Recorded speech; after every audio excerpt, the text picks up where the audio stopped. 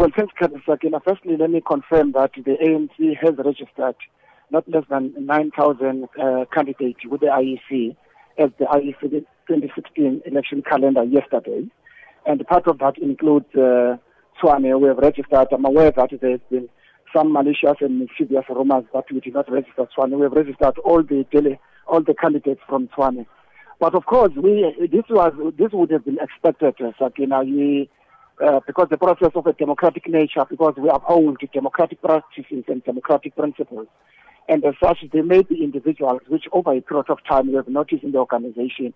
We spoke about it at the last NGC, that there's a growing phenomenon of individuals who think only themselves can be leaders and no one else. And they go to an extent that they can even pass people to the house and so on. And yet, when you're a leader, you've got to accept that there's a time to lead, there's a time to be led, and there's a time to be a follower. And we find it difficult at times, even as we do our work in terms of our guidelines and principles, because other people naturally, they will fall off the list, perhaps because they don't meet the guidelines, whether it's 60% retention and so on.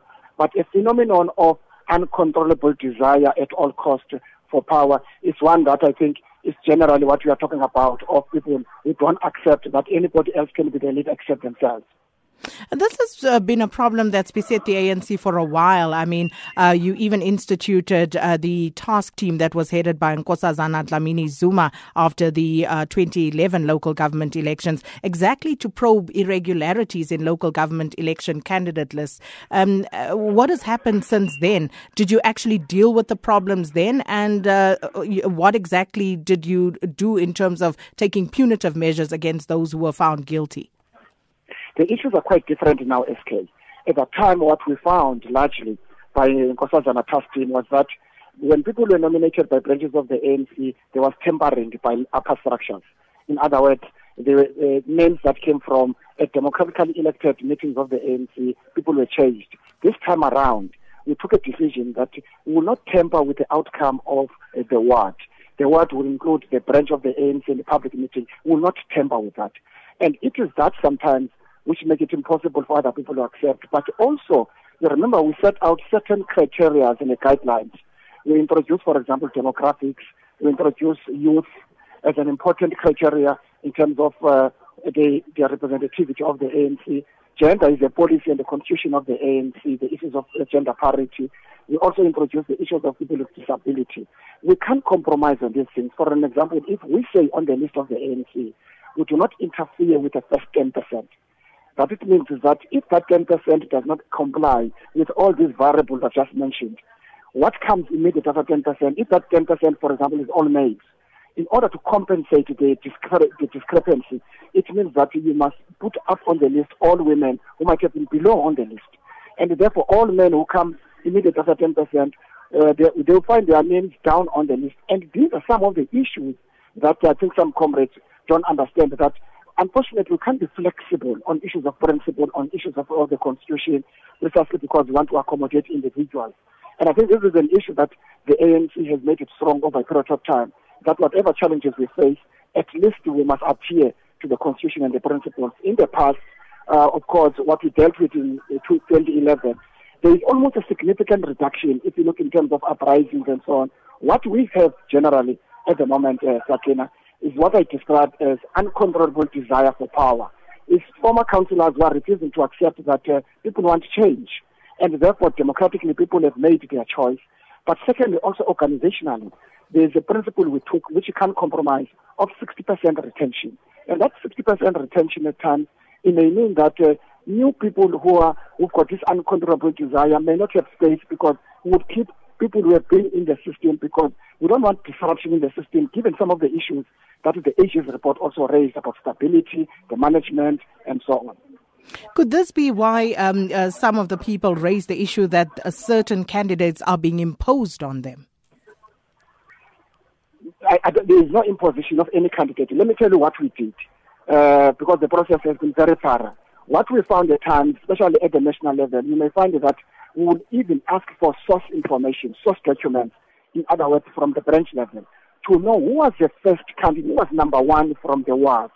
If there has been a tampering, even at a regional level or provincial level, we will reinstate that number one. And these are some of the upheavals we're talking about. then people will not understand what happened. We will then have to explain that, look, at a lower level, whether at a regional or provincial, there was tampering with the outcome of the watch, which is against the principle you adopted. You can't change what comes out from the watch. You can interfere because the regions, or provinces rather, they are given 50% to interfere in order to meet these variables.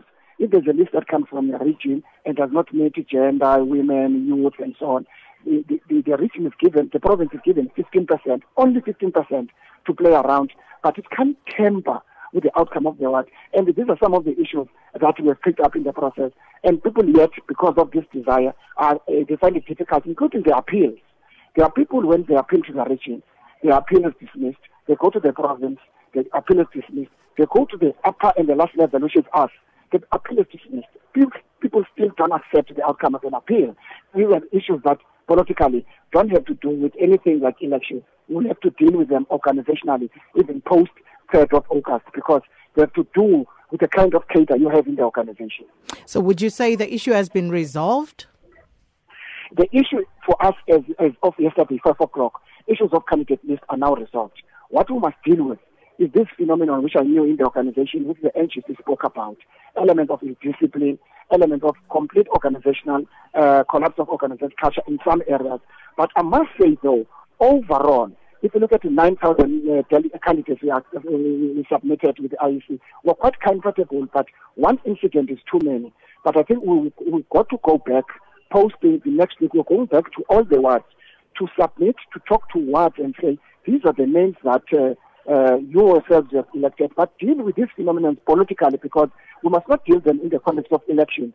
We must deal them for the very same life of the organization, because if you have people who believe that only themselves they can lead, then the ANC's integrity, the ANC's character, the ANC's democratic principles will be undermined in future.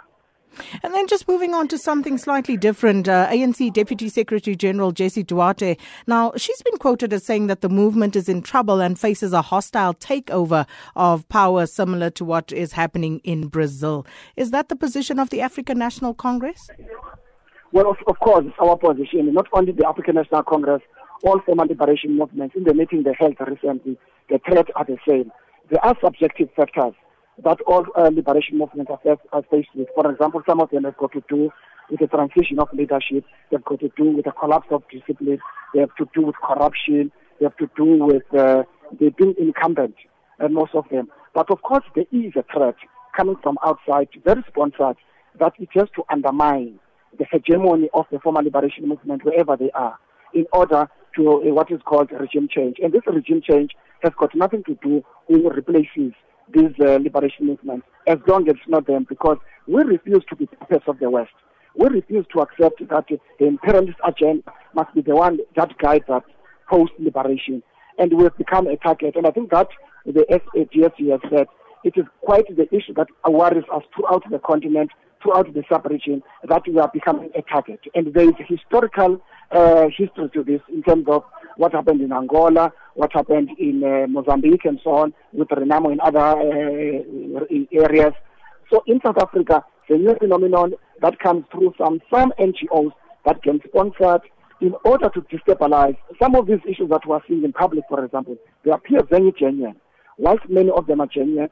But I think there are those at some time who will talk to you, Sakina, to say, on this one we can give you specificity that there was a hand behind this, and that hand was informed by this agenda.